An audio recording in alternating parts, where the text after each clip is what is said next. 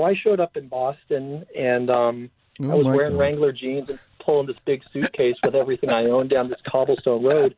And it's really hot in Boston in the fall, and so I'm like sweating and totally out of place. And I just looked for all the other kids that looked lost, and I was like, "You're probably from Idaho, and you're from Colorado. We got to stick together." But I had a great experience, met a lot of people. Always thought after college I'd head back to Wyoming, but the truth was I had some college debt, and I said, "Oh, right, I'll go to New York for a couple of years and pay it off." It's like you said kind of earlier in this call, sometimes we make all these sacrifices to earn money. And for a long time, I was focused on, okay, now I got debt, I got to pay that off, and next thing. But, Wyoming started tugging at my heart more and more the longer I was away. And you say you can leave Wyoming, or the boy can leave the ranch, but the ranch never leaves the boy. And I started using every vacation I could to just go back and help my family. And we started shaping the business. And my wife and I got really involved. And we were able to pivot from a pure cattle and horse ranch to building a really nice wedding business and corporate event business where people would come see us train the horses and help these troubled horses. And we got it to a place where, like, this is sustainable. Our family's going to be able to be here for the next 100 years. Wow. And so I think my wife and I have now charted a course to get back there full time, and we're trying to be thoughtful and never take for granted the opportunities we've had. But heck, it's been a journey, getting to see New York, and I still occasionally wear Wranglers, though my wife yells at me if I do it here in New York. Who was your roommate in your freshman year? Gosh, I had this kid, Vinny Vicante, out of Florida, and Brendan Reed. And Vinny was a math champion out of Florida.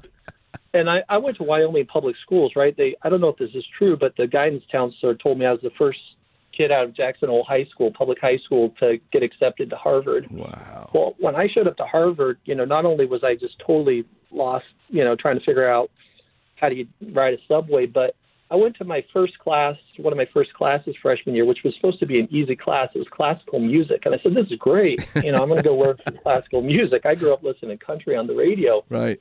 And the teacher goes up to the board, and I think they're going to start writing notes, which I'm ready to take. And he takes this chalk and just starts drawing these 4 lines across the board. And then he starts writing musical notes. And I've never read or written music in my life, so I have no idea what's going on. And then he asked the class, let's go around the room and talk about our music experience. So he asked me, and this is a beginner's intro to classical music. And I say, my musical experience is listening to Garth Brooks on the radio. And everyone in class chuckled. And then they go to the next girl, and she said, well, I've played classical piano since age 3. Oh my God. And I thought, am I in the wrong, am I in the wrong classroom? I think I got a C- in that class. I was just happy to get through it. That's fantastic. Yeah. What happened to Vinny? Do you stay in touch with him? Oh my gosh, the kid's a genius. So Vinny, the math champion from Florida, we stayed buddies all 4 years and roommates. When he graduated, he went to work in the private equity industry and pretty quick figured out, like, oh, by the way, this is another great thing about Vinny. The Facebook guys asked him to come join as one of, like, the first 10 employees or something. Because, the kid's, he's just unbelievable. But Vinny said, well, why would I do that when, I've got this high finance job in New York? And we laugh about that now because that would have, Facebook would have been a pretty good gig. But Vinny went on and started his own company called Yipit. And it's its own beast, but it's a software company, and I can't even tell you how smart these kids were. So I feel lucky to have gotten to know guys like Vinny and kids in my class. What was your favorite class, favorite professor at Harvard?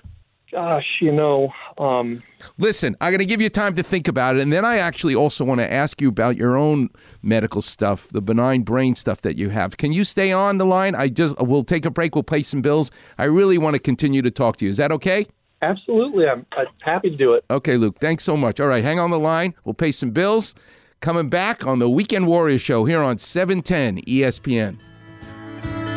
Good night, you moonlight ladies. Rockabye, sweet baby Jane. Deep greens and blues these are the colors I choose. Won't you let me go down in my dreams and rock her by sweet baby James? Check out the Weekend Warrior Facebook Know Your Knee post. One of the most complicated areas of the body, ACL, PCL, MCL, patella supplication. Really? Dr. Clapper translates the language of your knee Dr. Clapper. on the Weekend Warrior Facebook page. Simply type in Weekend Warrior in the search bar and click on Doc's picture. Wow! Your knee feels better already. Damn right. Like, follow, and feel better Hello there. with the Weekend Warrior Facebook page.